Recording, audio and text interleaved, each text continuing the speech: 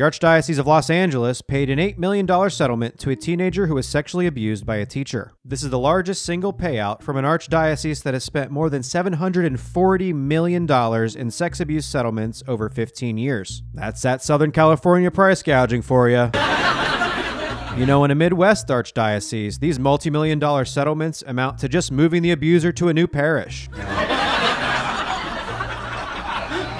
Studies have shown that high-deductible health insurance plans are linked directly to a delay in treatment or seeking no treatment at all, which comes as no surprise to literally anybody who can only afford a high-deductible plan. I've had a hernia for 5 years, hemorrhoids for 3, and this bump on my arm that I can't be certain isn't melanoma. John Bolton has announced new sanctions against Latinx countries, stating, as long as the people of Cuba, Venezuela, and Nicaragua stand for freedom, the United States will stand with them against governments he refers to as the, quote, troika of tyranny. Still radio silence as to whether we'll be doing anything to stand with the people against the tyrannical governments of Saudi Arabia, Israel, and the United States. Pete Buttigieg officially announced his bid for the Democratic nomination for president, making him the first openly gay man to not win the Democratic nomination for president. Notre Dame Cathedral caught fire in Paris. As smoke billowed from the church into the sky, American tourists wondered if this meant that there was a new pope. 3 French billionaires immediately came together to pledge donations of hundreds of millions of dollars to restore the charred remains of the Catholic cathedral, proving that not only are billionaires useless, they're opportunistic too. Critics of the move say that much money could be used to end world hunger, improve income inequality, or pay off victims of the Archdiocese of Los Angeles.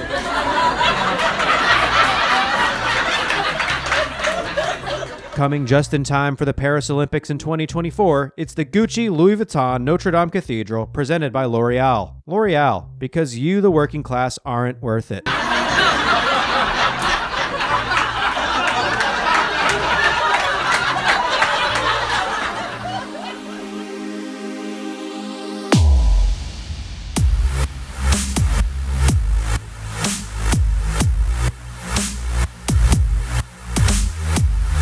This is Just Calm Down with John Shrek. Hey, here we are, episode number 8, lucky number 8. Is that anybody's lucky number? Anybody out there? It's even. It's 4 and 4, 6 and 2, 7 and 1, 7 plus 1. It's extra lucky. It is Sunday night, Easter night. It's been a big day. It's been a big week for the Catholic Church in a lot of bad ways. You know, it is Easter, so hallelujah.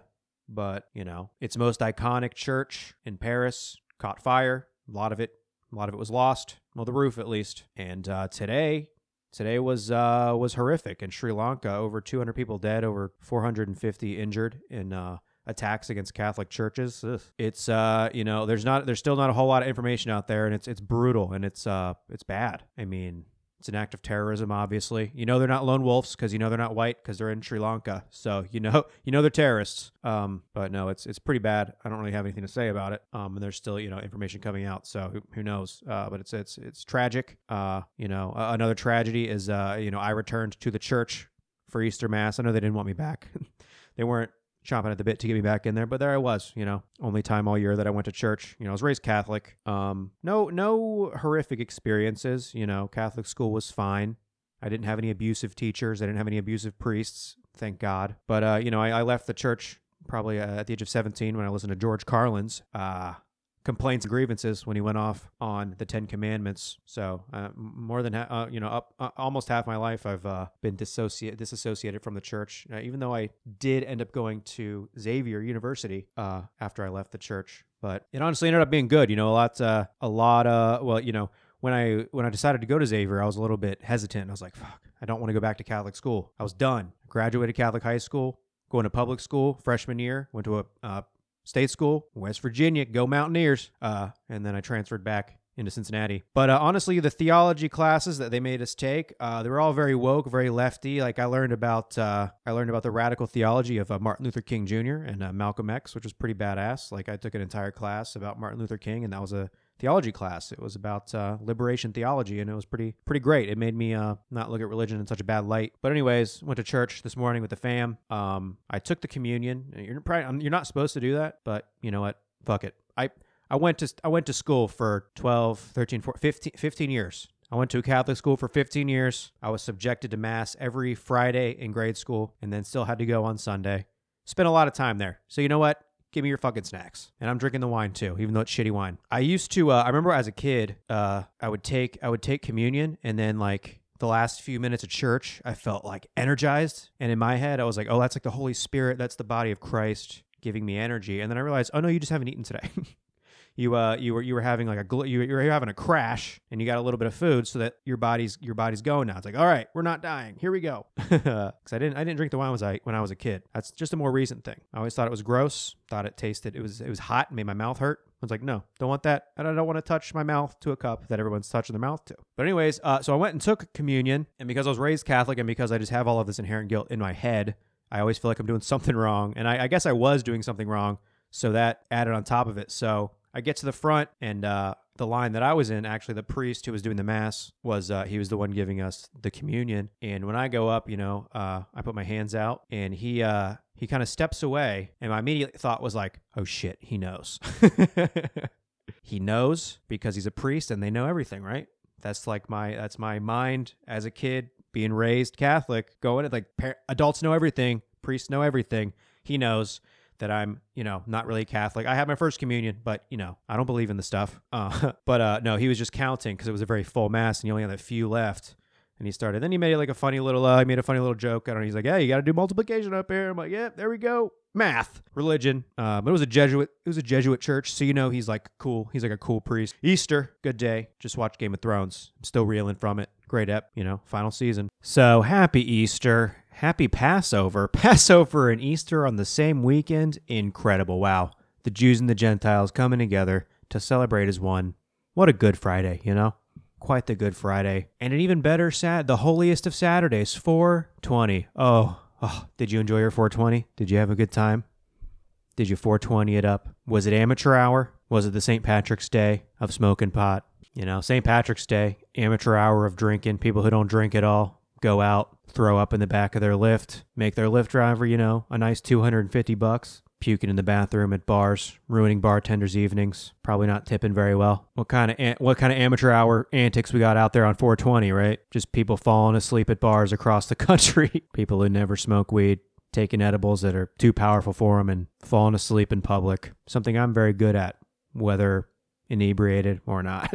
What'd you do on 420, guys? What did you guys do? Did you get high? Did you go see Sam Talent at Taft's Brewporium in Cincinnati? One of the best. Sam Talent. So funny. I was laughing so hard my face was covered in moisture from the tears. One of the best. Hey, speaking of Sam Talent, speaking of 420, this weekend, Yuck Fest, Indianapolis. Sam Talent's going to be there. Is he going to be on Buzzmania? I don't know. Maybe he will, maybe he won't, but he's going to be in Indianapolis. And if you're in Indianapolis, you need to go see his show. I don't know when he's on. But I know when I'm on Thursday, April 25th, 9:30 at Liberty Street Pub. And then Friday morning, 11 a.m., Buzzmania. Me, Josh O'Neill from 2 episodes ago. We got our gimmick wrestling show. Going to be a lot of fun. And then what's that? I've got 5 dates coming up in Columbus, Ohio at Whiskey Bear Comedy Festival. You're going to have to tune in to the end of the episode to find out when I'm performing there, though. So much going on with the presidential election. A lot of this episode, I'm going to warn you, it's Bernie heavy. It's Bernie propaganda. And honestly, we'll see how things go, but I feel like this podcast is going to be pretty heavily Bernie propaganda because Pete Buttigieg just officially announced he's been running for like 3 months, but it was just an exploratory committee, not official. He's officially in the race. Joe Biden's expected to announce this week. It's Sunday the 21st. They're expecting maybe tomorrow. Maybe tomorrow morning I'll wake up. Joe Biden's officially in the race. And they're already trying to stack the deck against Bernie. They've been having these meetings, like establishment people have been having these meetings that have been dubbed in the media as what are we going to do about Bernie meetings. Some of the people that have been attending these meetings, Nancy Pelosi, Chuck Schumer, Pete Buttigieg, the Mayor Pete. The millennial mayor, the gay mayor. Here's the thing about all these people who got a lot of media coverage in the 2018 elections because they were running, these media worthy campaigns. Pete Buttigieg, Beto, in comparison to what they're up against, They seem pretty progressive and like they're young and people are like interested in them. But now they're doing they're in the president. The fact that they got this media buzz makes them now think that, I should be president. And there are probably political operatives and consultants who are pushing them in that direction. So the fact that Pete Buttigieg is attending these meetings, these what are we going to do about Bernie meetings with key actors in the Democratic Party. Oh, Neera Tanden was there too. We're going to talk about Neera here in just a little bit. So I've heard a lot of like progressives saying, Pete, I like him. He's young. He's gay. And end of things that I like about him. You know what? Pete, be mayor in South Bend. It's Bernie's fucking turn. What if that's just the angle that I start taking? It's Bernie's turn. Step aside, young man. But I mean, if you're gonna, here's the thing about all these establishment candidates. None of them are coming out standing for anything. So anyways, there's all of these these center right, moderate, no platform candidates coming out, and the establishment's kind of standing with them and trying to pump them up, and a lot of them kind of keep coming and going. Like the Beto thing seems to be fizzling out already, much like Kamala before him.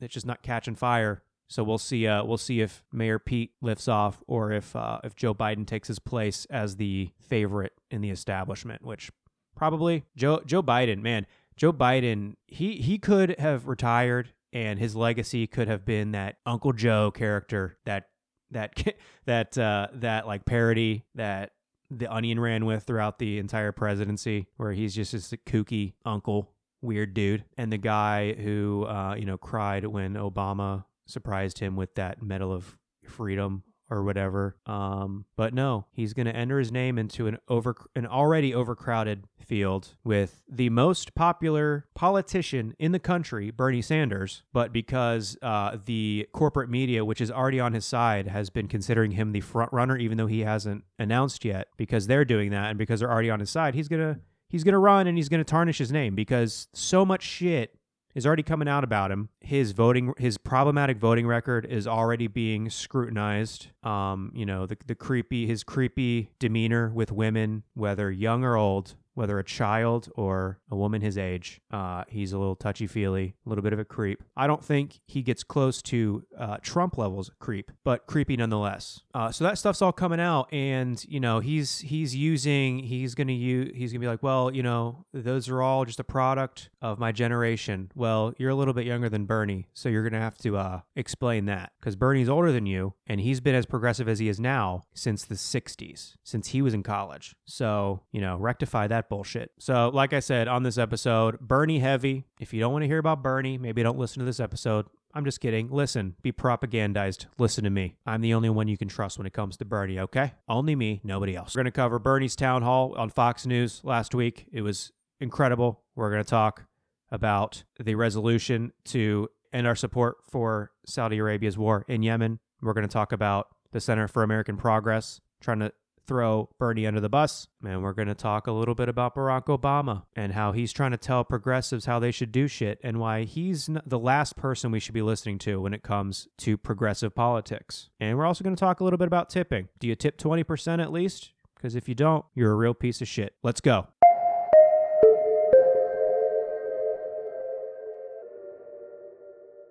So CNBC has got this new, web series designed to go viral to appeal or upset millennials like me. So let's just play it. This simple tipping trick could save you over $400 a year. We're going to life hack tipping. We're going to life hack whether or not the people that serve you food are going to get a living wage. And we're going to see if we can save a little money ourselves by denying them wages. So you just wrapped up a nice meal, maybe even a nice date. Bro, I'm not your date. Oh, cute. Oh, it's funny. Oh, they showed the guy holding the boom mic and he says, I'm not your date. It's comedy. Ooh. Oh, CNBC, so silly. Figure out how much you're going to tip. It's a seemingly insignificant decision, but it can add up over time. So he just says that how much you tip seems like an insignificant decision. If you think that how much you tip is an insignificant decision, you are so far removed from the struggles of the working class, the members of the working class that you interact with probably on a pretty frequent basis. The people that bring you food, serve you drinks, so that you don't have to get up, and who don't even make minimum wage to do that. So that making one simple change could save you over $400 without looking cheap. So the question is, what's the right way to tip? And that really gets to the point of it. You don't want to look cheap. You just want to be cheap. So how do you not make the person that you're trying to woo think that you're a cheap piece of shit? Don't make them think it, but still be it. And how much is the right amount? I generally tip 10%. 15% of tips. 10%. My tip would be get a better job, go to school, and get an education. That's my tip right there. Now I'm playing. If they give good service, I'll give them like $5. Hopefully it's not a surprise to learn that it's customary to tip 15 to 20% on top of your bill, according to the etiquette experts at the Emily Post Institute. But what exactly does that apply to? For example, take a look at my bill. It was $100 and then $108 after tax. All right, I know that they're using $100 because it's a nice round number, but if you're spending $100 on a meal for two, you can afford to tip as much as you possibly can. So do you tip on the pre-tax or the post-tax total? Pre-tax. Post-tax. After tax, generally. Okay, what's the difference? Because I'm confused there. The guy dressed up like Captain America is confused about tipping. Interesting. Etiquette standpoint, tipping on pre-tax is absolutely fine. You don't have to tip on what you are already being taxed upon. The tip is not a tax. The tip is providing a living wage to the people who are bringing you food. People use two common tricks to calculate a tip. You just move the decimal point? Oh, you double the tax? So using the decimal trick on a bill like this is actually pretty simple. You just move the decimal over and double it to get 20%. But there's another way, which is just doubling the tax. In a city like New York, where tax is 8.875%, that gets you a tip of about 18%. Now, it might not seem like much, but tipping that way actually saves you $4. And if you do that again in a week, that's a whopping $8. But if you extrapolate that out for 52 weeks in a year, you could save over $400. Awesome. I'm gonna pay before tax. Now that I'm thinking about it, it feels a little dirty. Dirty? It just feels like you're going out of your way almost to look at the number that's clearly going to give that person less money just because. In the end, how much you choose to tip is up to you. Thank you. How much you choose to save is just as well. Your card got declined. Oh, maybe we should try it again. Yeah, I tried it 4 times. Oh, it's so funny. They're so funny when they're talking about stealing money from the people that bring us food. I like that probably the only person they talked to was that last woman. She's probably the only person that they talked to that was actually a waiter. These people who were talking about tipping 10% or like maybe $5 if it was good service. Well, actually $5 might be good depending on where you eat. But this is totally insane. Like at the end of the day, we shouldn't be tipping at all. We should not live in a society where we allow business owners to pay their staff less than a living wage and then pass that off to the customer. Build a living wage into the cost of the meal, and we don't have to deal with this bullshit. The person who you have hired to serve food at your establishment, whether or not they get to eat that night, should not be determined by whatever random dipshit walks through the door. Because there are a lot of people who will tip 0% after sitting at a table for 3 hours and spending a lot of money. So the fact that CNBC is putting out this quirky propaganda gaslighting bullshit, because that is what this is. It's like, you should be tipping less. Save your money. Those people don't deserve it. So tip 25%, tip 30% if you can afford it. And if you can't afford to tip 20 minimum, regardless of the service, because that's none of your fucking business. You're not the waiter's boss. The manager is their boss. And if they don't think that they're doing a good job, they should fire them. It is not up to you to determine if they did a good job and for whether or not you should give them extra, because that's the problem with tipping. It was taught to me as a child that you tip based on how good the service was. But what is not told to you, I think in Ohio, I'm pretty sure that wait staff, they make something like $2 an hour or something like that. And if they're at a good restaurant or a good establishment, they're going to make a lot more than that based on tips. But how about across the board, we improve the quality of service by forcing businesses to pay a living wage. There are places where you can save money. Tipping should not be one of them. We should not live in a society where tipping is expected. If a business wants to provide a service, they need to pay their employees enough to live without relying on hopefully the generosity of the customer. It is the employer's responsibility to make sure that someone makes a living wage.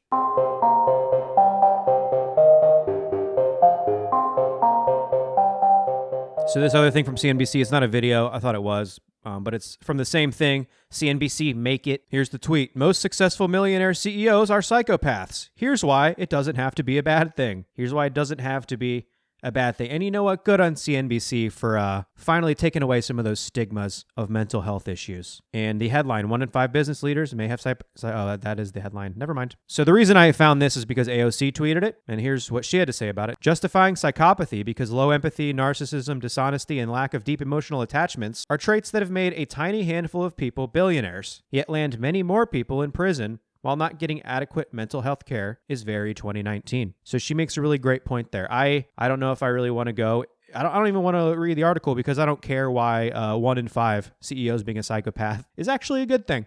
It's actually not so bad because she makes a great point there. A lot of people spend their entire lives in jail because they have serious mental health issues. And instead of being able to get the help that they need, the treatment that they need, they live in a low income neighborhood. They get arrested for some ticky-tacky bullshit. And then they end up, going through the prison life cycle where they're just in the system and they keep going back into the system because they're not getting the help that they need. So CNBC can fuck off with why being a psychopath is good if it earns you billions of dollars.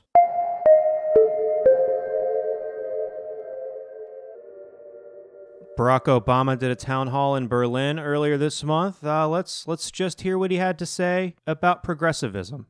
What's true for me when I was a president or an elected official, it's going to be true for you as well, even within your own organizations. And one of the things I do worry about sometimes among progressives in the United States, maybe it's true here as well, is a certain kind of rigidity where we say, I'm sorry, this is how it's going to be, and then we start sometimes creating what's called a circular firing squad, where you start shooting at your allies because one of them is straying from purity on the... You know where you rarely hear about circular firing squads? There's certainly infighting, but it never really ends up affecting policy. You never hear about the Republican Party because they remain united in the most radical right-wing bullshit that they can pull, and then they don't cede any ground whatsoever. And when that happens, typically the overall effort and movement weakens.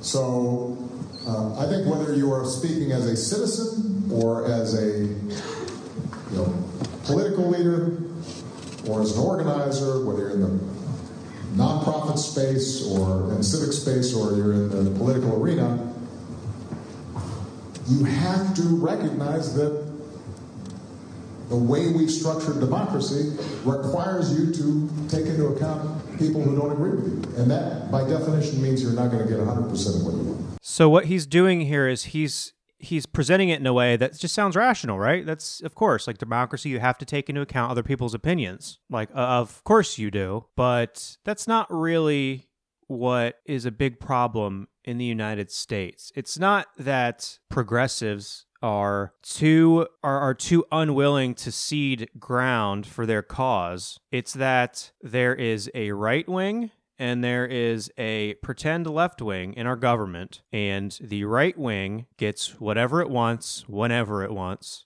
whether Barack Obama's president or whether Donald Trump is president. And this idea that you've got to listen to everybody is beside the point. Remaining open-minded to people's ideas is one thing, but that's not really what he's talking about. But you should take some time to think in your own mind and continually refine and reflect, what are my core principles? Because the danger is if you don't know what your principles are, that's when you compromise your principles away. So you have to know ahead of time, here's what I'm willing to compromise on, here are the things that I'm not. Here are some of the things Obama was willing to compromise. Standing up to Wall Street. He railed against, he railed against the banks in 2008. He got elected and filled his cabinet with people hand-selected by Citigroup. Here's something else he was willing to compromise on. Healthcare. Healthcare for all. I voted for Obama in 2008 because he ran on a platform of implementing a single-payer Medicare for all healthcare system, and what we got was Romney Care. What else was Obama willing to compromise on? War. We started with the two wars that Bush and his cronies got us into, and he got us into a total of 7 now. So he was willing to compromise on. So what aren't you willing to compromise on, Barack? This is so fucking disappointing. This finger-wagging, corporatist, pretend left bullshit. You have to listen to both sides because here's the thing. Barack Obama, whether he put this on as, an act, he was pretending to be lefty, and then he's like, but you know what? Healthcare insurance companies, I got your back, baby. This is going to be good for you. And it's not going to be good for a lot of people. A lot more people are going to be covered because we're going to force you to cover them. But we're also going to force a lot of them to pay premiums that they probably can't afford. And it's going to fuck them pretty hard. So rest assured, health insurance industry, you're going to be fine. The way that we are told that we're supposed to look at the Obama legacy is that like he was a compromiser to a fault. He tried way too hard to compromise with a party that's not going to compromise with any sort of left-wing agenda. He's acting like, he had to do Obamacare. He had to fill his cabinet with Citigroup because that's how you actually progress. You cede ground to the opponent to the point where you don't get anything done. They get everything that they want, but it placates the lefties because you're like, well, he's trying. He's doing the best that he can. In Washington right now, we have the Democratic Party, which is a center-right corporate, for the most part, other than a few of these newer members, party. And then we've got the party of Mitch McConnell, which is the party of obstruction, which is the party of I get what I want. I cede no ground to anybody else ever for even a little bit. Barack Obama failed to stand his ground to get his Supreme Court nominee in during the last year of his presidency. Why? But John, we didn't have the votes to get Merrick Garland through. Well, Obama sure didn't push back that hard. Do you remember him going out every single day, screaming at the top of his lungs, we need to fill this seat. It's been open for too long. These are political games. No, because they wanted to use that as a political card to force people who are on the fence about Hillary Clinton to vote for her because there is too much at stake. There is a Supreme Court nomination at stake, and we can't have Trump picking it. Well, look where that got us. Look where listening to the way that Barack Obama does politics got us. It got us Trump. The time of this polite, pseudo-leftist, like Barack Obama, like Bill Clinton, where they, on their face, act like they're these progressives. They campaign as these populists, and then they legislate like Republicans, is over. The Democratic Party will die if we nominate somebody like Beto O'Rourke or Pete Buttigieg. It's not going to happen. We tried it twice and it got us Trump, so it's over. And if you don't buy what I'm saying that Barack Obama is actually a right winger, just listen to Barack Obama. The truth of the matter is that my policies are so mainstream that if I had said the same policies that I have back in the 1980s, I'd be considered a moderate Republican. I mean, what I believe in is a tax system that's fair. I don't think government can solve every problem. I think that we should make sure that we're helping young people go to school. We should make sure that our government is building good roads and bridges and hospitals and airports so that we have a good infrastructure. I do believe that it makes sense that everybody in America, as rich as this country is, shouldn't go bankrupt because they get sick. So the things I believe in are things that I think most of your viewers believe in. Sure would have been nice if he could have gotten any of those things done. And I understand that Mitch McConnell and the Republican Party stood in his way. So there really was only so much that he could have got done. But if he's somebody that we're supposed to look to as a progressive, maybe he should be a strong progressive voice and not go out there and wag his finger about how you have to compromise, because all his administration was compromise. Instead of doing this kind of dog and pony show of compromising with the Republicans and trying to find a middle ground, and never finding a middle ground, because the Republicans won't find a middle ground. They will only accept what they want. I mean, how is this what he's still preaching? He's got nothing riding on this anymore politically, right? Financially, maybe, This is not the guy that we need to be listening to if we want to have a healthcare system that benefits everybody, if we want to get out of these useless wars. And this is definitely not the guy we need to be listening to when it comes to regulating the banks.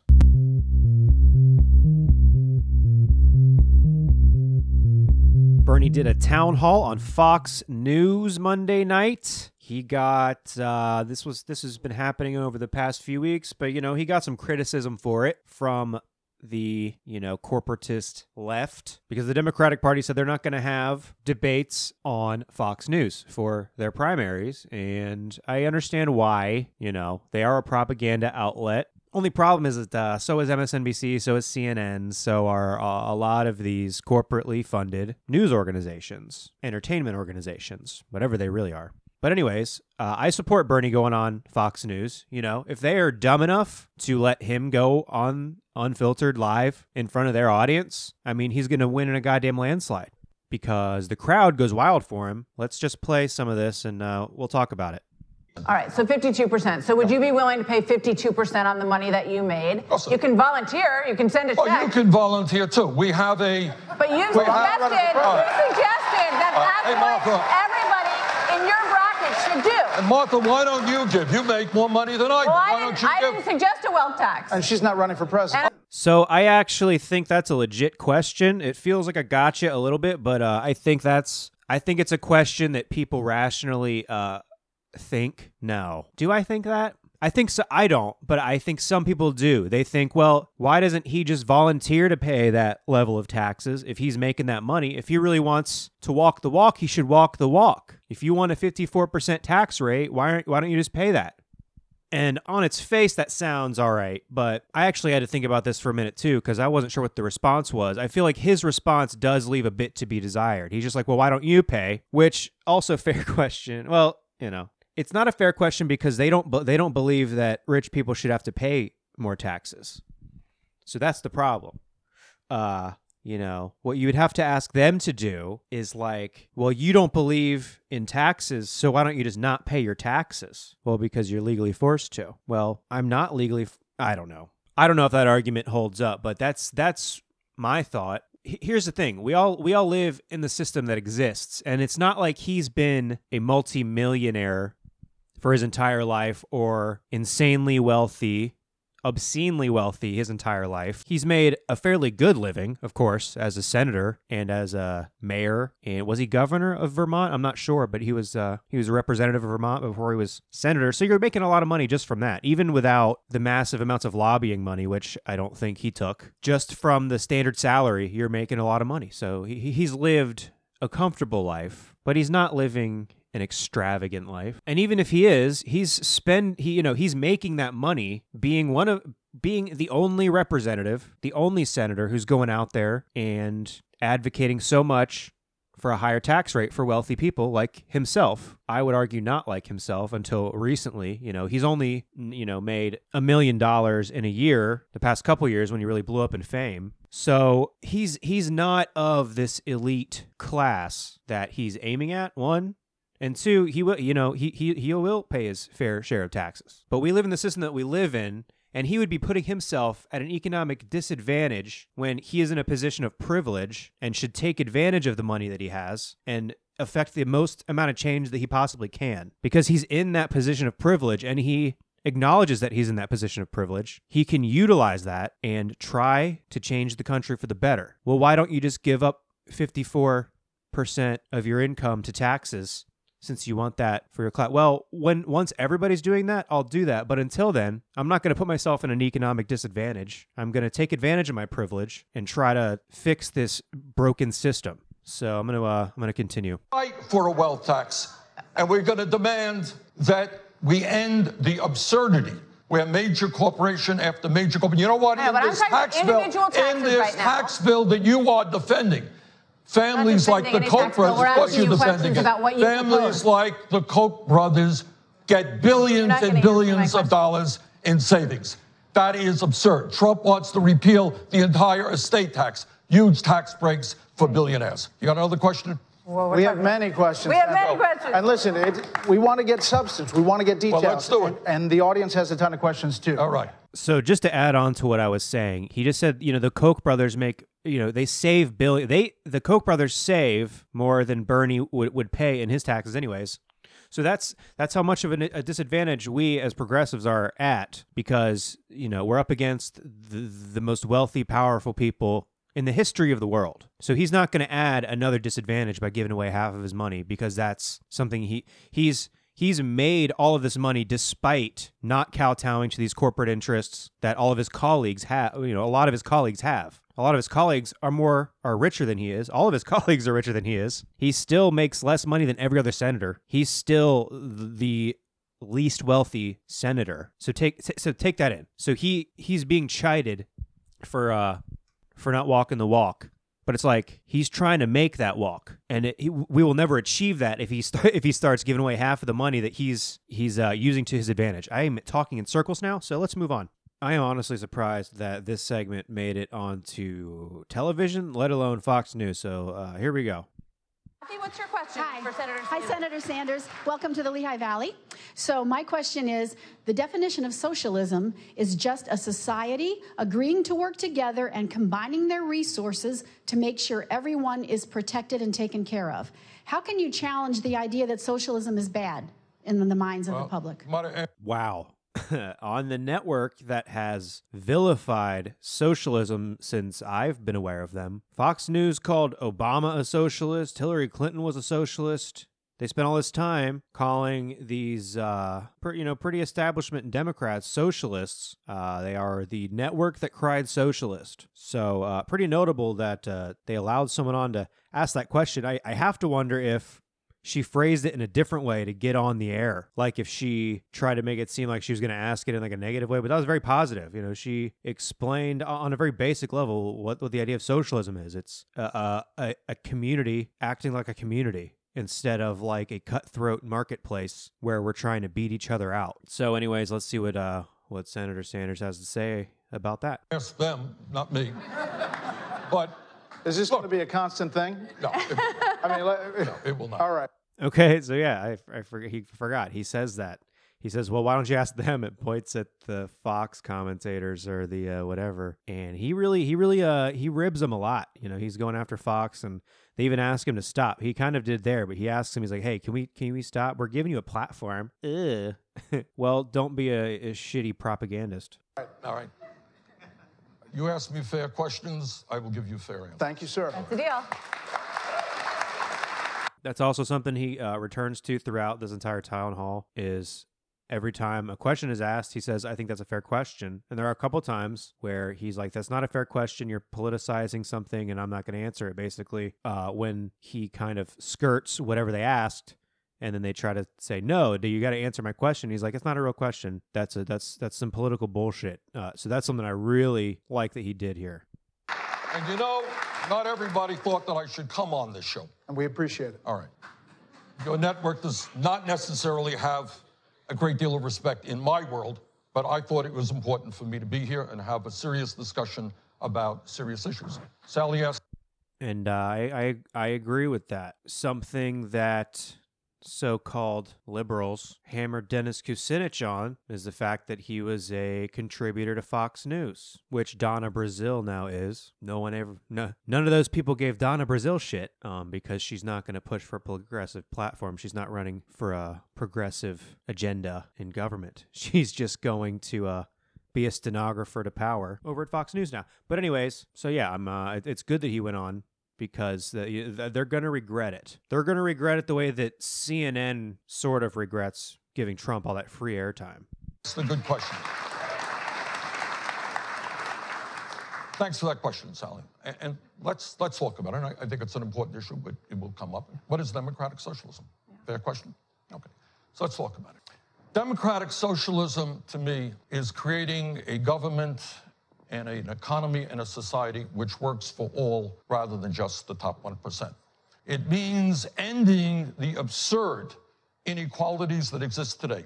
And I want to lay this out because you're not going to hear this much on Fox, and you're not going to hear this much in the media in general. And the American people have got to conclude whether we think it is appropriate and what America is about to have 3 families owning more wealth than the bottom half of the American society, 160 million people. Whether it's appropriate for the top 1% to own more wealth than the bottom 92%. Whether it is right that 49% of all new income goes to the top 1%, when many people, Brett and Martha, who are watching this program, are working 2 or 3 jobs just to pay the bills. So first of all, we want to create a government that works for all of us. And we want to create a political system which is based on one person, one vote, not billionaires buying elections as a result of this disastrous Citizens United Supreme Court decision.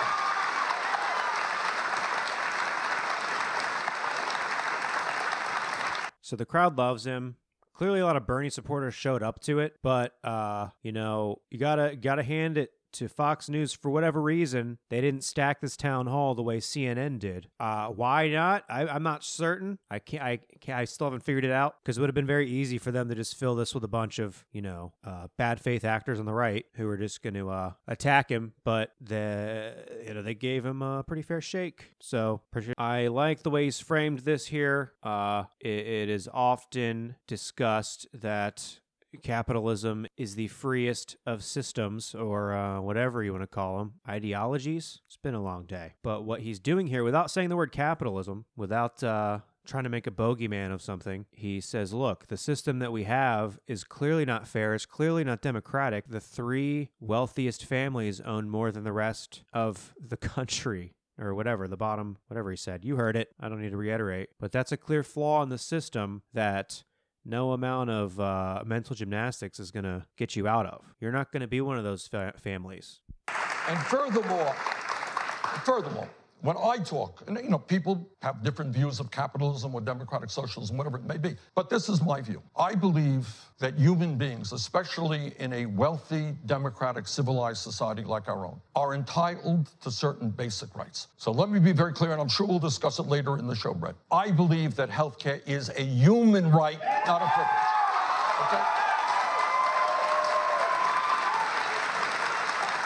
Okay? And that's a Fox News audience. Probably not Fox News viewers, if we're being honest, but still, they got in the door. They got on Fox News. Fox News viewers are hearing a crowd of people on their network, quite possibly the only network that they consume every single day. They're seeing a crowd of people reacting that way to a socialist. So that's why it's important to have someone like Bernie Sanders, someone like Dennis Kucinich on Fox News. And arguably, this is a lot more helpful than what Dennis Kucinich did. I haven't seen all of Dennis's clips, but he was often brought on kind of like Alan Combs. That's kind of the role they had him playing, like the kooky leftist. And it was easy for him to, get portrayed that way because of his physical stature and appearance, and the fact that he's very animated. But whatever, he still got the message out there, and that's important. But what Bernie is doing here, he's in a position of a lot of power. He's controlling this conversation. There's these 2 moderators, or whatever you want to call them, but he's dominating the night. He stops them in their tracks, and it's clear who's in control of the narrative in the very skewed arena of Fox News. And I believe that there is something embarrassingly wrong when the United States of America is the only major country on earth not to guarantee health care to all people. I live 50 miles from the Canadian border. We're going to get in detail about Medicare. Right. Pause. So he's about to address his own privilege. Back on the taxes briefly, when you wrote the book and you made the money, yeah, isn't that the definition of capitalism, the American dream? No. I mean, what we want is a country where everybody has opportunity. I have a college degree. I'm a United States Senator. But a lot of people don't have a college degree. A lot of people are not United States Senators. I want everybody in this country to be able to have health care, to have education, to when they turn on the water, have drinkable water, not toxic water. So what we are fighting for, Brett, is a society not where just a few people can make a whole lot of money, but a society where everybody in this country has the opportunity to live in security and dignity. All right, Senator, we want to get back to audience questions. I do want to say that we understand, and we're very grateful that you're here. We are giving you an hour of substance and talk on our airwaves, so we can get over the Fox thing. If you're all right with that. Okay. Brian is a city... He just shrugs his hand. The audience loves him, man. I mean, yeah, that's the clear indication that these are all Bernie fans. But, like I said. Anyways, this is another question I was surprised to hear. I guess maybe not surprised, but it was good to see him respond to this, because he has not particularly called the DNC out on what they did to him in 2016. And he's been very careful about it. I'm sure he has his reasons, but he's forced to confront it right here. Nobody knows for sure, but it looks like Vice President Joe Biden is likely to get into the race. Are you worried that the DNC, if that, he would be a strong establishment candidate, he's obviously been around for a long time, are you worried that the DNC might put its finger on the scale again, the way that they did to you back in 2016 with Hillary Clinton? Well, you're right. We went through that in 2016, and I think we have come a long way since then. So we speak to the DNC every week, and I think the process will be fair. One of the important changes that we made, and we won, is, as you will recall, both of you recall, in the last time around, in 2016, Secretary Clinton had 500 superdelegates lined up behind her before the first vote was cast in Iowa. And that seemed to me pretty dumb and unfair. Well, that process has been changed. Bernie bro calling Hillary dumb and unfair. I forgot he said that, actually. That's even, this might be, I could be mistaken, but this might be the most extensively he's addressed this particular issue. And I think that works well for everybody. But let me ask you, just because now the process is that in the next round, the superdelegates would come into play. And with so many candidates on the Democratic side, it's possible that somebody doesn't get 50%. Yeah. Are you concerned about it? Are you talking to the DNC about that? Well, that's what the rule is. I mean, that's where we are right now. But you're right. I would hope that the Democratic Party understands what they did some years ago. And that is, what we want to hear from is not political insiders and campaign contributors. You want to hear from ordinary people in Iowa and Pennsylvania, and they should determine who the next Democratic nominee will be. Okay, let's go. Boom. Jordan is a student from Scotch Plains. He has the next question. Hi, Senator. Thank you so much for being here. My question is, why do you believe that the government can provide better health care than the private sector? And why should people who like their plans be forced to switch? Okay. First of all, let's be clear what we mean by Medicare for All, okay? Medicare is a government-run program for seniors, which is widely popular and quite effective. In 1965, when Lyndon Johnson passed that bill, it was called by some Republicans socialism and everything else. But you go to the average senior and you say, how do you feel about Medicare? And they will tell you that they will oppose any Republican effort to cut Medicare. And by the way, in Trump's budget, he has proposed an $845 billion cut over a 10-year period to Medicare, which seniors don't want. So to answer your question, we are not talking about government-run healthcare. The Veterans Administration, and most veterans think that that's a pretty good healthcare system. Talk to the American Legion and the VFW. They strongly defend the veterans' healthcare. That's government-run. What we are talking about is simply a single-payer insurance program, which means that you will have a card which says Medicare on it. You'll go to any doctor that you want. You'll go to any hospital that you want. And by the way, millions of people today are in networks which prevent them from doing this. So this gives you freedom of choice with regard to the doctors you go to or the hospitals you go to. But here is the main point when we talk about healthcare. Currently, right now, we got 30 million people, zero health insurance, and many of you and tens of millions of Americans are underinsured with high deductibles and copayments. Is that correct? Yes. All right. So what happens is there are estimates that some 30,000 Americans die every single year because they don't go to the doctor when they should. All right. Meanwhile, we pay the highest prices in the world for prescription drugs. 1 out of 5 Americans are getting ripped off by the drug companies who make billions in profits while charging us the highest prices in the world. And on top of all of that, we spend twice as much per capita on healthcare as do the people of any other nation. So the question that I throw back to you, do you think it makes sense to spend twice as much per capita as the people of any other nation and be the only country in the world not to guarantee healthcare to all people? This audience has a lot of Democrats in it.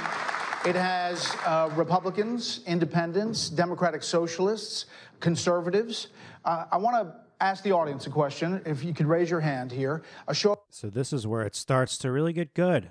He's going to do a little poll to convey how not popular what he just said is in this room. Show of hands of how many people get their insurance from work, private insurance right now. How many get it from private insurance? Okay. I'd say at least 4/5 of the room has their hands up. Okay. Now, of those, how many are willing to transition to what the senator says, a government-run system? I would say most of those hands stayed up. You can watch it yourself. It's on YouTube. It's on Fox News. But, the screaming definitely does make it seem like everybody has their hands up, but barely anybody put their hands down.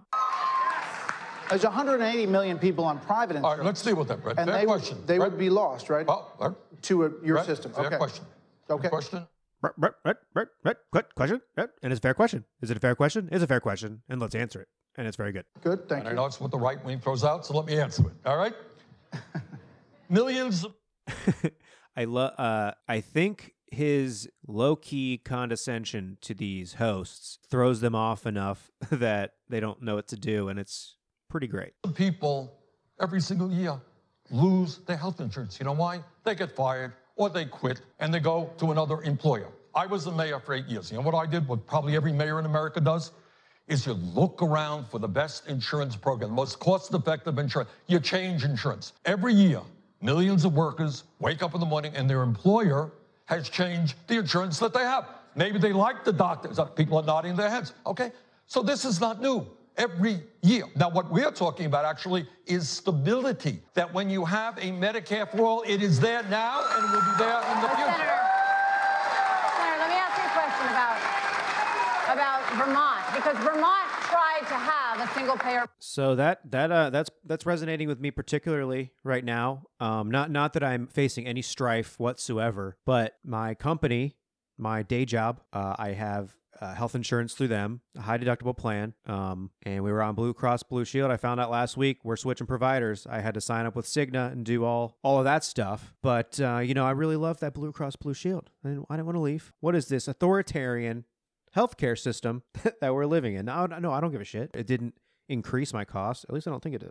That's how fucking privileged I am that it doesn't. I don't really know. It doesn't really matter. Yeah, that literally is happening to me right now. That's one of the big draws to a system like this, because you're not going to have that anymore. Here's the other thing: people who are on certain plans, like an HMO, if they go to one doctor and their employer or their spouse's employer or their parent's employer switches plans, that plan, your doctor's no longer in that network, you can't go to that doctor anymore because the insurance won't cover it. So we're literally using an argument against Medicare for all that doesn't apply to Medicare for all and only applies to the system that we have now. So that's pretty insane when you really get down to it. Conservatives are all about freedom of choice when it comes to pretend choices like what healthcare provider you have. And my question to you was, it will drive up taxes to pay for health care. And not just the wealthy will pay for that, the middle class will also pay for it. Very good. So how do you justify it? And all right, Martha, what are you not including in your discussion? You tell me. I will tell you. He gives her the teacher treatment. Like, well, what are you leaving out? Come on, you know what it is. And then she's like, you tell me. He's like, all right, fine, here we go. You want me to frame the narrative? All right, cool, let's do this. I'm not going to pay any health insurance premiums. You're going to pay one way or the other. But look, You're going to pay one way or the other. Martha. Whether it's in your income tax or your payroll tax, you're going to pay. Look. Healthcare is not free. You never heard me suggest that we're going to magically... You just said it was going to be free for everyone. It's going to be free at the point of when you use it, okay? And you go to... Why are you so shocked by this? Because someone's going to pay. Somebody is going to pay. Why are you so shocked about this? I'm not familiar with this woman. She's all right. She's kind of a shithead, but these are questions that it's good to have asked in front of a Fox News audience, because they ask that question. Like, these questions they're trying to be gotcha questions to pump up their narrative for their Fox News audience. And I'm sure Sean Hannity will do his spin or whatever, but people who are watching this unedited, they're seeing through the bullshit, because there's no bullshit. Are they? Okay. One second. Okay, relax. We'll be talking. Please. We'll get through this together. It's a common question. Okay. We had All right. so many email questions. Okay. Ask Senator Sanders how he is Fair going enough. to pay. I got it. Fair enough. I got it. I just love the I almost want to say rapport that he has with these guys. It's adversarial, but it's kind of charming. Hypothetically. Okay. You are self-employed, and you've got a husband and 2 kids. Okay, family of 4. Do you know how much that family is paying today for health care? Tell me. $28,000 a year. Okay. All right, we're spending $11,000 per person. We are saying to that family of four, you ain't going to pay that $28,000. You're not paying any more premiums. You're not paying any more co-payments. You're not paying any more deductibles. How's that? $28,000 you're not paying. But does that mean you're not going to pay something? Of course it does. You're going to pay more in taxes. But at the end of the day, the overwhelming majority of people are going to end up paying less for health care because they're not paying premiums, co-payments, and deductibles. And that is worth noting yet again that that number that they use for how much healthcare is going to cost, they act like there's nothing that's going to offset that. You know, it costs whatever tens of trillions of dollars for Medicare for all to cover everybody. But that number is not taking into account that we're spending more than that right now on our private health insurance industry, which has one of the highest fatality rates in the civilized world, and it's more expensive. So that's not working.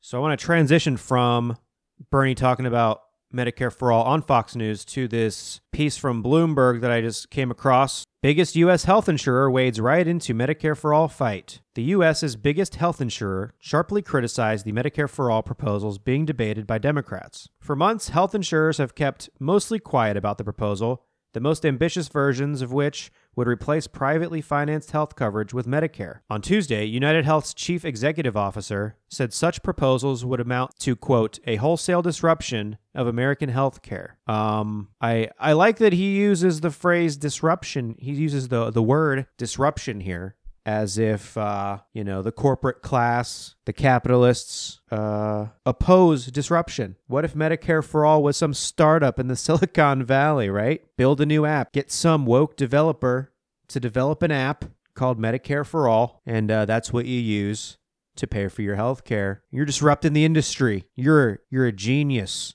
You're a visionary. You're the next Steve goddamn Jobs. I also want to note that unless they mention it later, I mean, we're in the first two paragraphs. Probably should mention it there for full transparency, but they don't say the name of who this CEO of United Health is, but I looked it up because I'm on top of my shit this week, folks. David S.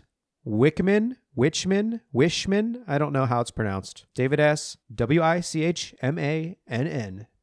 The old 2N last name. Anyway, so he says that Medicare for All will be a wholesale disruption of American health care, as in it's going to disrupt his ability to profit millions and millions and millions of dollars off of the suffering of other people. Because that's what you do when you are an executive at a health insurance company. I thought this was interesting. As a source of coverage, United Health is almost as large as Medicare itself. It provides health insurance services to 49.7 million people, and last year recorded revenue of $226.2 billion. That's pretty huge, and they're almost as big as the Medicare system itself. I wanted to say this. Bloomberg not saying the name of the CEO, I guess so he doesn't get canceled on Twitter or some shit, on Bloomberg. I guess the billionaire class has got to look out for its own, right? Lack of transparency. Thin green line. Green as in greed. You get it. Health insurance stocks have been rattled in the first few months of 2019 as Democratic presidential contenders have emerged to back variations of Medicare for All. Look at the power that Bernie Sanders has. This Medicare for All debate wouldn't be happening if it were not for him. So yeah, health insurance stocks are shaky. They're not certain if they want to keep it up. Thank you, Bernie. Oh, here's another. Okay, so they did. Okay, so all right. Quote, the options are clear between a government-sponsored or government-run system and the one we have to offer, United Health CEO Dave Wichmann said on a conference call with investors Tuesday. So he did say his name. There it is. Wichmann said the costs of Medicare for All would, quote, surely have a severe impact on the economy and jobs, all without fundamentally increasing access to care. Without increasing... wow. Contenders for the Democratic presidential nomination, including Senator Bernie Sanders of Vermont, have called for government-run health care as a way of covering more people, calling it a, quote, human right, not a privilege. So we got United Health, which is one of the biggest health insurance companies, shaking in their boots. He said it's not going to increase access to care. What did he say? He said it's going to severely impact the economy and jobs. Yeah, it's going to eliminate the healthcare industry, and the people in that industry who are useful, who are contributing to the betterment of the human species, they're probably going to get a job in the Medicare industry. And CEOs like you, Dave Wickman, I'm sure there's a bank that you can go fucking steal someone's house using. So don't worry. Don't worry, baby boy. You're going to be fine. Capitalism ain't going nowhere, but your health insurance company might be. Okay, so I guess Bernie kind of prodded him a little bit. Like, this is the result of, I don't know if it was the result, but this is from April 12th, a tweet. It's from Bernie Sanders. Our message to Steve Nelson and United Healthcare is simple. When we are in the White House, your greed is going to end. We will end the disgrace of millions of people being denied health care while a single company earns $226 million and its CEO makes $7.5 million in compensation. Take that. The gloves are off. And if anyone is arguing that Bernie got kid gloves, I mean, if you think Fox News gave him kid gloves, I don't know. He went on Fox News. They didn't have to use kid gloves. They didn't ever have to have him come back. They don't need to kiss his ass.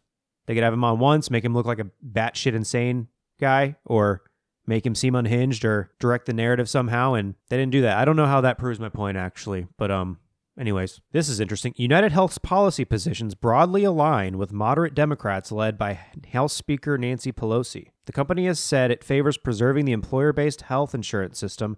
Well, yeah, of course they want to stick with Obamacare. Not anymore, but it forces people to sign up with them. And it's a huge, it's a guarantee for them. Oh, interesting. So, and then it goes on to say, and expanding, the company has said it favors preserving the employer-based health insurance system and expanding coverage to uninsured people through public programs and financing. I don't know what necessarily that means. I don't know how that's different than I know how it's different from Medicare. Basically, they want the government to pay them directly, whereas Medicare, it would be they want to continue to be the middleman, because that's all health insurance is. It's a fucking middleman. So there it is. The health insurance company is shaking in its boots, and Bernie's not even close to being president yet. Go, Bernie, go.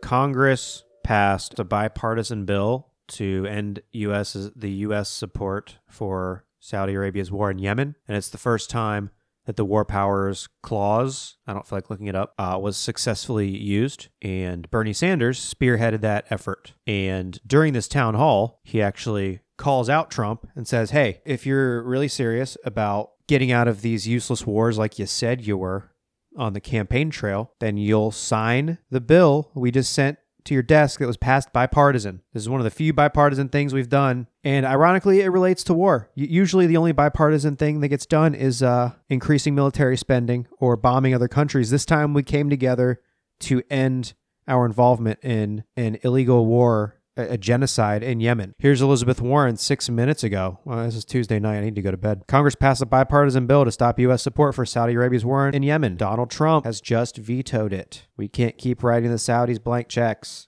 It's time to end our complicity in this humanitarian crisis. I'll keep on fighting to get it done.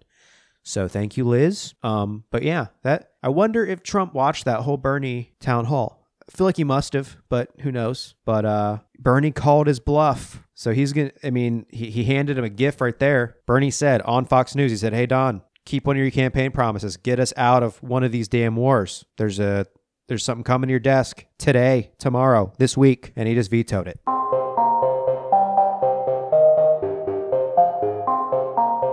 Said just before that Bernie hasn't necessarily addressed some things regarding the way the DNC treated him. So he's not going after the DNC quite yet, but he's going after basically an arm of the DNC, an arm of the corporatist neoliberal faction of the DNC. So this is from today? What's today? This is from Sunday, New York Times. Senator Bernie Sanders, in a rare and forceful rebuke by a presidential candidate of an influential party ally, has accused a liberal think tank of undermining Democrats' chances of taking back the White House in 2020 by, quote, using its resources to smear him and other contenders pushing progressive policies. Mr. Sanders' criticism of the Center for American Progress, delivered on Saturday in a letter obtained by the New York Times, reflects a simmering ideological battle within the Democratic Party and threatens to reopen wounds from the 2016 primary between him and Hillary Clinton's allies. The letter airs criticisms shared among his supporters that the think tank, which has close ties to Mrs. Clinton and the Democratic Party establishment,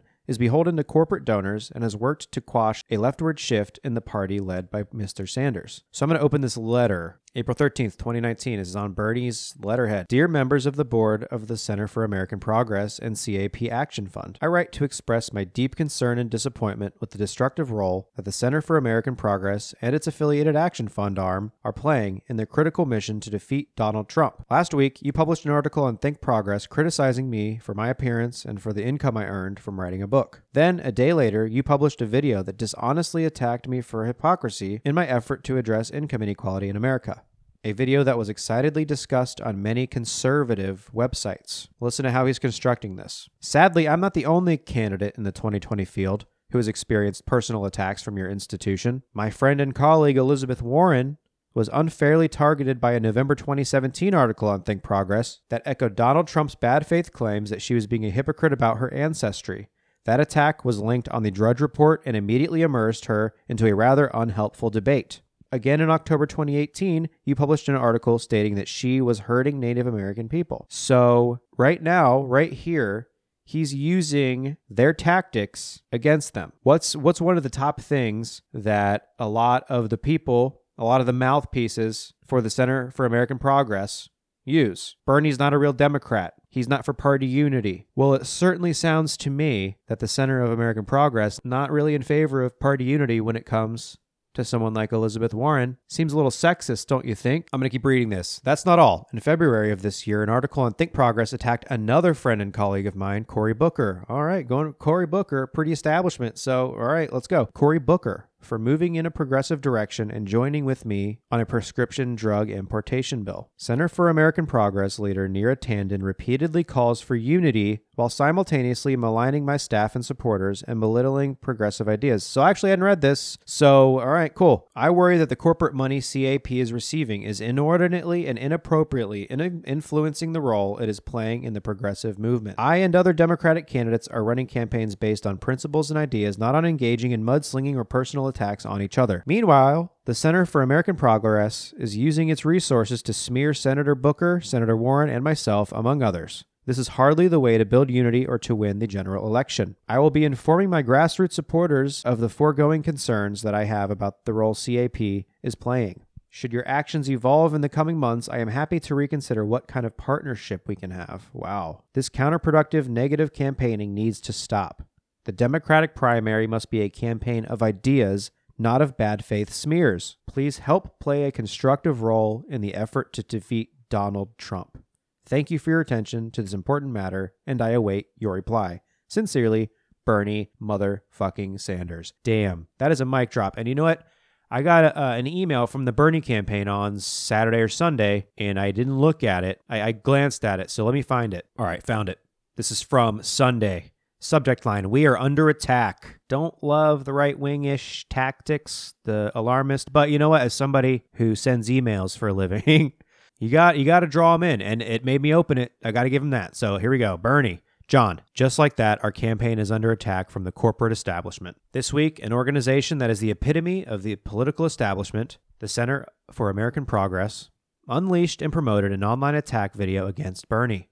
And behind the scenes, on the day Bernie introduced his Medicare for All bill, they held a conference call with reporters attacking the bill. That is the Center for American Progress's real goal, trying to stop Medicare for All and our progressive agenda. CAP's leadership has been pretty upfront about their disdain for Bernie, and for all of us. They see our political revolution as a threat to their privilege and influence. So today we have to do something very important. We have to send a message, blah, blah, blah. They're asking for money. I'm not sending more money. I already send monthly.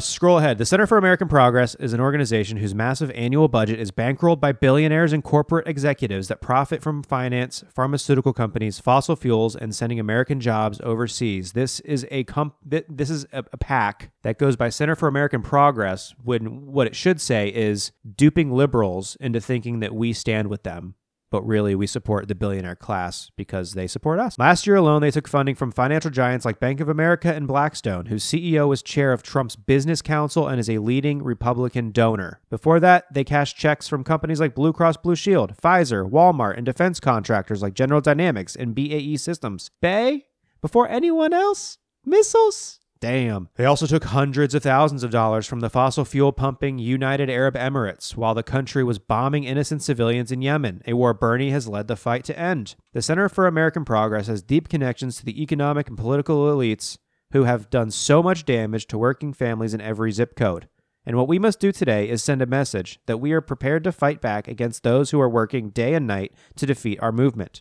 Wow. I actually just learned some stuff about the Center for American Progress. You know, I know very little about them. I know that people like Neera Tanden, who is, I believe, the president or co-president or one of the leaders, constantly smears Bernie, but then acts like she's a progressive. It's all coming together now. Let's see what Neera has to say about this. All right, we're on Neera's page, president of American Progress, Center for American Progress. All right, so it looks like Center for American Progress made a statement based on that letter. They did this on Sunday. Statement. Caps Neera Tanden on Think Progress video. Washington, D.C. Neera Tanden, president and CEO of the Center for American Progress, released the following statement today. The orientation of CAP is to positively engage with all political leaders about the country's future. Think Progress is editorial independent of CAP and CAP action, which is what has made it valuable as a news outlet. Similarly, we at CAP can form our own opinions of their work. We believe the content of the Think Progress video critiquing Senator Sanders is overly harsh and does not reflect our approach to a constructive debate of the issues. That's it? Okay. Okay. That's not really what I was expecting. Let's see if anything else has come out. So apparently I should have just stayed on the New York Times story because I'm not a journalist and they just did all the work for me already. Why would I try to investigate on Twitter? Jody Enda, the editor-in-chief of Think Progress, said in a statement that her website's work is not reviewed before publication by CAP or its action fund, and that the group's, quote, had nothing to do with the article or video about Senator Sanders or articles related to any other political leader. She said that the website, quote, will not take sides in the Democratic primaries and suggested that Mr. Sanders was trying to bully the website in response to posts he does not like. Yeah, I don't know. If that were the case, he would do that to the New York Times, which is this article is from the New York Times. He would do it like Trump. He would do it across the board because a lot of media outlets do not give him a fair shake, or at least they didn't. They're starting to come around a little more because they realize that they're losing viewers and they're realizing that Bernie gives them views so much like Trump. They're going to put him on because they realize that people will actually watch if he's on. But anyways, I buy that, CAP doesn't review what Think Progress puts out there, but I have a hard time believing that they're fully independent, They're hanging out. They're part of the same club. They're with each other. They must be affiliated in some way. So maybe they operate in different silos, but the idea that there's no crossover, that they're not kind of collaboratively working on a certain narrative, trying to prevent the Overton window from shifting to the left is ridiculous because look at their funding. Look who they're being funded by. Another quote from Jody Enda. Political leaders should not be able to muzzle or stop coverage that they consider critical, she said. When she's right, but I don't think he's trying to muzzle Think Progress. He's just striking back at them and striking back at an organization that's closely tied or directly tied to them. If Think Progress is the mouthpiece for the Center for American Progress, which them being an independent operation doesn't make that not the case, then I think it's important for Bernie Sanders to come out and say, hey, call back your attack dogs or we're not going to be working together anymore. And I think that's fair, especially considering the kind of things that the DCCC is doing in terms of blacklisting people who work on campaigns like AOCs, which are trying to unseat incumbents. So I think this is necessary. Whether it upsets some people, whatever. So that's Center of American Progress on officially on notice from the Bernie campaign.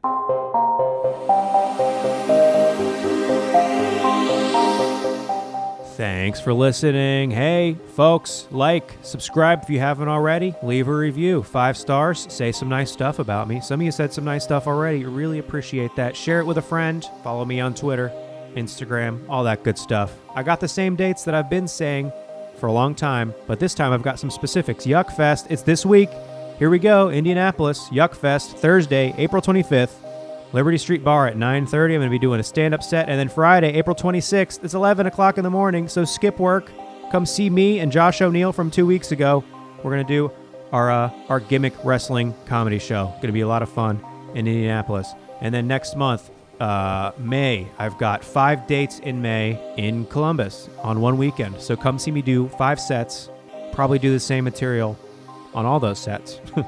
Thursday, May 16th at Mikey's Late Night Slice in Columbus, part of Whiskey Bear Comedy Festival. That's Thursday, May 16th at 9:30. And then Friday, May 17th at the Franklinton Playhouse, doing 2 shows, one at 9:30, one at midnight. Midnight is like a power hour show, so come and get fucked up.